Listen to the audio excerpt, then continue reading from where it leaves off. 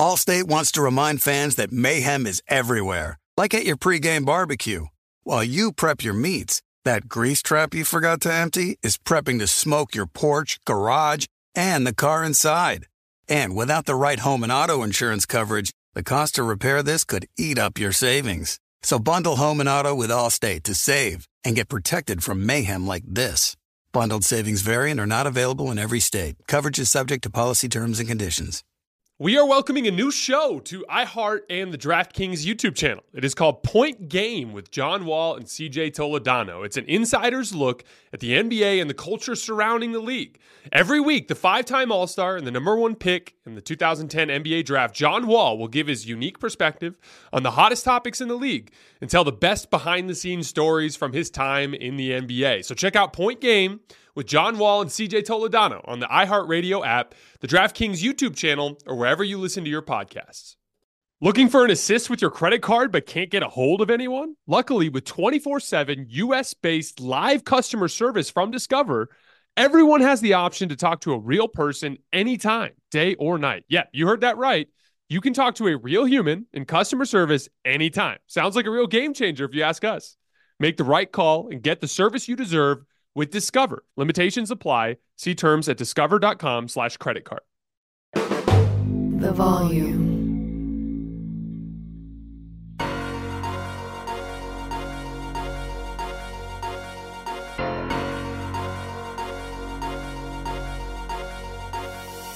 All right, welcome to Hoops Tonight here at The Volume. Happy Thursday, everybody. Round 2 coverage of the NBA playoffs here at Hoops Tonight is brought to you by Chase Freedom Unlimited. How do you cash back? We are live on AMP, so if you're watching on YouTube or listening on the podcast feeds, don't forget that AMP is the very first place that you guys can get these shows. What an incredible Game 6 between the Celtics and the Sixers. An absolute nightmare game from Jayson Tatum that turns around at the end on the strength of 4 made three-point shots. An interesting adjustment as well from Joe Mazzulla that they had not really tried much during the series. A lot to get into. You guys know the drill. Before we get started, subscribe to the Volume's YouTube channel so you don't miss any more of our videos. Follow me on Twitter at _JasonLT so you guys don't miss any show announcements. And if for whatever reason you guys miss one of these shows and you can't get back over to YouTube to finish, don't forget you can find them wherever you get your podcasts under Hoops Tonight. All right, let's talk some basketball. So, it's funny. I was sympathizing with Jayson Tatum tonight because the game of basketball can be really cruel sometimes, specifically jump shooting, right?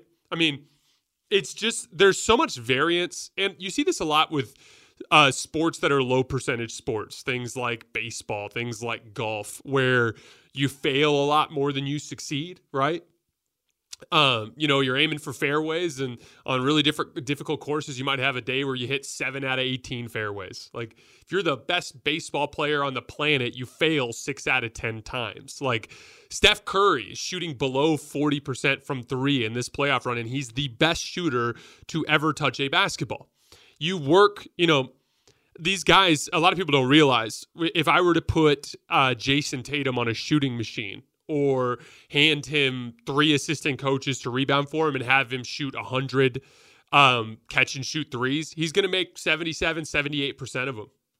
And if he's got a guy rebounding for him and he just does his patented little sidestep 3 going to his left, if he takes that same shot 50 times in a row, he's probably going to make 37, 38 of them in a shooting drill.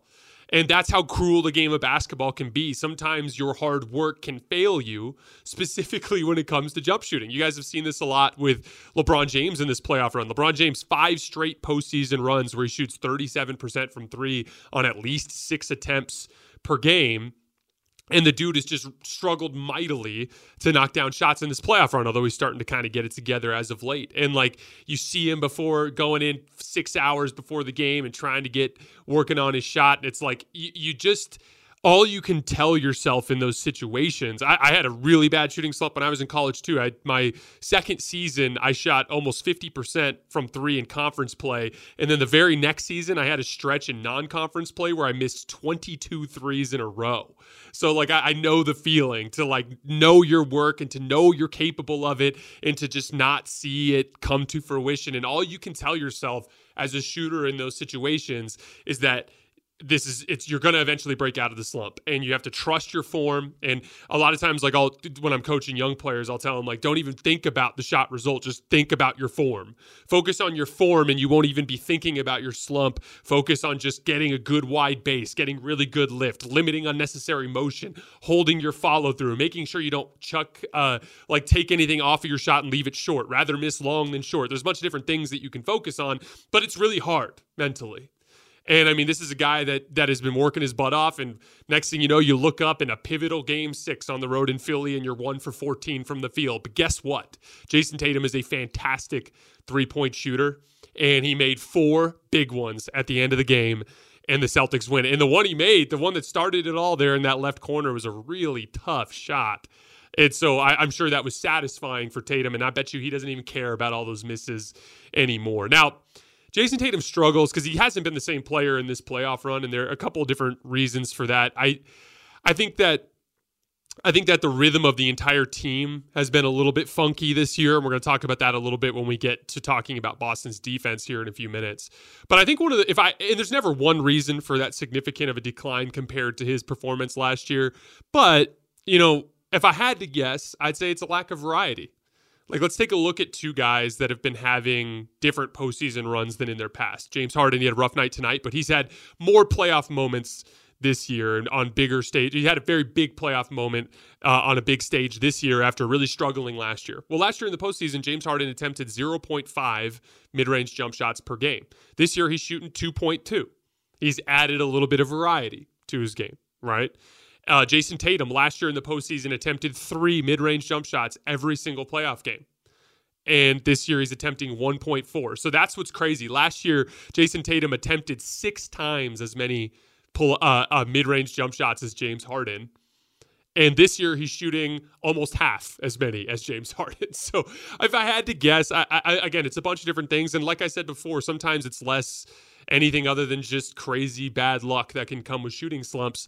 But I think that when you really start to limit yourself to 3-point shots in the rim, and I understand the analytic case for that, but to me, a basketball player is at his best when he feels comfortable, and when defenses are designed to take away the 3-point line and the rim, you play into the defense's hands when those are the only 2 shots you're willing to take. I think Philly's done a really nice job in this entire series of pressuring Tatum and Brown, especially on the handle, and forcing a lot of turnovers.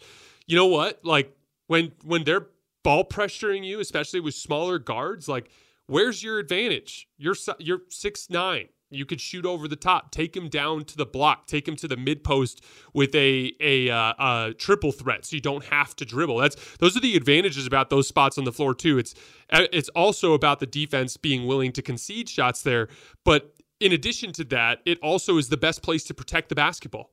I remember when I was younger, I used to really struggle with ball pressure guards because I was a big that could shoot, right? So I'm 6'6" and can shoot from deep. And so when I came back to town and I got pretty good at like step backs and off the dribble shooting, teams would always just put little guards on me. And especially over COVID, I was like, I'm sick of having all these little guards just attacking my handle, and I'm not as fast as them and I can't get by them. Let me just take them to the post. And for an entire pandemic, literally, I just worked on post moves over both shoulders, fadeaways, hook shots, things along those lines. And now whenever I have a little guard on me that's attacking the basketball, I just give the ball up and I go fight for position 15 feet from the rim and I get the ball. Don't even have to worry about dribbling at that point because he can't get to the basketball. I'm protecting it. And like, I know Tatum has all of that stuff because we've seen him do it. He's shooting over 50% from the mid-range in this playoff run. So I think that's another way for him to just kind of add a little bit more variety to his offense. I'm not teaching Tatum anything. He used to do all of this stuff. I don't know if it was the analytic department. I don't know if it was just his own change in approach, but he went from being a multifaceted, versatile player to a player that can become pretty predictable sometimes, and that could be an issue. But shout out to Tatum for sticking with it on a rough shooting night and hitting the ones that he needed to hit. I'd been begging all series long for Joe Mazzulla to try something a little bit more gimmicky, right? Like, we've been looking at this Warriors-Lakers series, and every single game there's some sort of significant adjustment, right? Like even after 5 games or even after 4 games of that series, we have Steve Kerr starting to run more ram action so that he can get Draymond into the ball screen on AD by getting a switch before the ball screen, right? Like that's a little adjustment. Or then Draymond like setting little like weird moving picks in the lane as Steph is driving. All these little quirks and things that they're trying. And sometimes in this series, it's been a lot of just like, hey, it's game 4 and we're still running drop coverage against Harden and Embiid and giving Embiid easy catches at the foul line. Like, at what point are we going to try something different? Robert Williams and Al Horford had only played 7 minutes together total in the entire series before tonight. And they started Robert Williams next to Al Horford, put Robert Williams on PJ Tucker, and basically had him hawk the paint. And it was kind of a no-brainer adjustment. And again, like Joe Mazzulla, here's the thing. If they survive this round, maybe it's a lesson learned that he needs to adjust a little bit sooner as they go into future rounds. But, you know, they played with fire. They were trailing late in this one, but it ended up working out in the end. But I thought that was a really smart adjustment. Robert Williams was plus 18 tonight. One other note on Boston, because as I was watching this particular series, like, last year, some of you guys who followed the show back then might remember me saying something along the lines of, this is the best defense I've seen in the modern era. And I truly believed that at the time. I think Anthony Davis has shown a level of just overcoming the world, so to speak, for the Lakers that has had some Laker defensive efforts that have been better, but they've been kind of inconsistent and they were awful defensively in Game 5, right? That Boston team last year, every single night was frightening defensively. And it's largely the same personnel. Now, they did play Robert Williams and Al Horford together more last year, but they were also frightening defensively with Al Horford at the 5 last year. And I don't think people realize how big of a gap that was last year. Now, these numbers are coming into tonight, so they they're not updated from tonight's game. But last year, or let's just start with this year for perspective. The Celtics this year are allowing 100 points per 100 possessions in the half court, right? Transition's a little bit different. Boston was a bad transition defense last year even. But they're giving up 100 points per 100 half-court possessions this year. Last year, they averaged 88 points per 100 possessions in the half court. Think about how insane that is. Lakers and Warriors, they're both in the mid-90s. Everyone else is up in that mid-90s, around 100. Like the Celtics defense last year was at an entirely different level. Now, it's mostly the same personnel. Has Al Horford slowed down a little bit? Maybe. But it's mostly the same personnel. And so my best guess at it is what most Celtics fans have been screaming all year long, which is that this team, I don't know if it's just because they've had so many long playoff runs or because they know they have the most talented roster in the league, but they just have a tendency to, on any given moment, just kind of play down to the competition and then find themselves in some trouble. And I know it can seem like a boring answer to be like, oh, they just need to play harder. But sometimes it really is that simple. Al Horford's not 12 points worse per 100 possessions than he was last year. This team, Jayson Tatum was one of the best perimeter defenders in the league last year. He was like he was literally erasing action by himself in many cases. Jaylen Brown took a big step back defensively this year. As a team, they just haven't quite been the same, and I think that's a big part of why they haven't been able to dispatch with their opponents despite having a talent advantage. Something to keep an eye on moving forward, but that said, they still got to win one more game. You know Philly's going to come thinking they can win. They've won in Boston twice already, but they need to bring the requisite effort and focus and energy in Game 7 to advance to the next round. I said this after Milwaukee lost, but like the Red Seas have parted for Boston.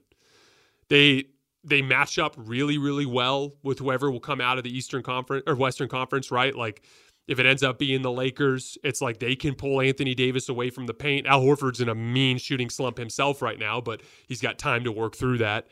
The Red Seas have parted. You're going to face a Miami Heat team that you're way more talented than in the next round. Although Miami, I'm done underestimating them. And then if you get to the finals, you're going to be favored. That's how good this Boston Celtics team is. They just had to get their shit together and stop messing around. And that was a good example of that tonight. Philly, really good battle, honestly.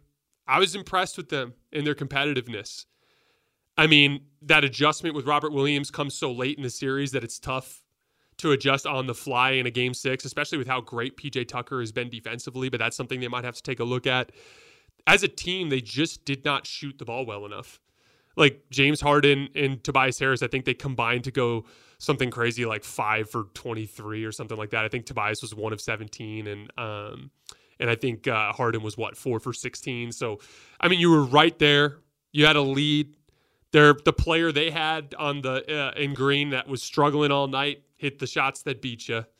And that's how it goes sometimes in the playoffs. And here's the thing. When you're playing a more talented team, that's the best you can hope for, is to be there at the end of the game with a chance to win. And they were, and it just didn't work out. And so they got to go out there in Game 7 and leave it all on the line and just hope for a better result.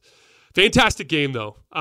Shout out to Jayson Tatum. Again, I don't think people realize the fortitude it takes to keep shooting when the shots aren't falling. And I was impressed by that. All right, guys, that's all I have for right now. We will be back later tonight after Nuggets Suns.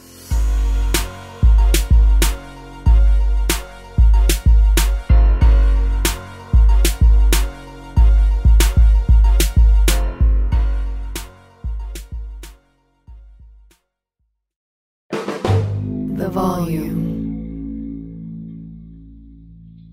Allstate wants to remind fans that mayhem is everywhere, like at your pregame barbecue.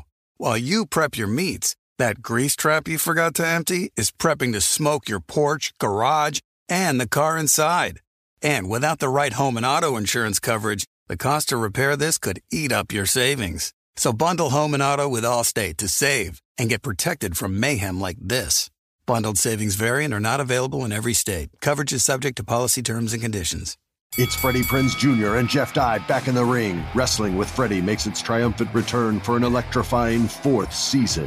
Hey, Jeff, are you ready to rumble our way into an all-new season of Wrestling with Freddie? You better believe I have. I've been practicing my body slams, and I'm jacked. All right, don't go injuring yourself now. We'll be highlighting the best stories and matches of the week in wrestling from AEW, WWE, and have one-on-one talks with the best talents in the world of pro wrestling. Listen to Wrestling with Freddie on the iHeartRadio app, Apple Podcasts, or wherever you get your podcasts.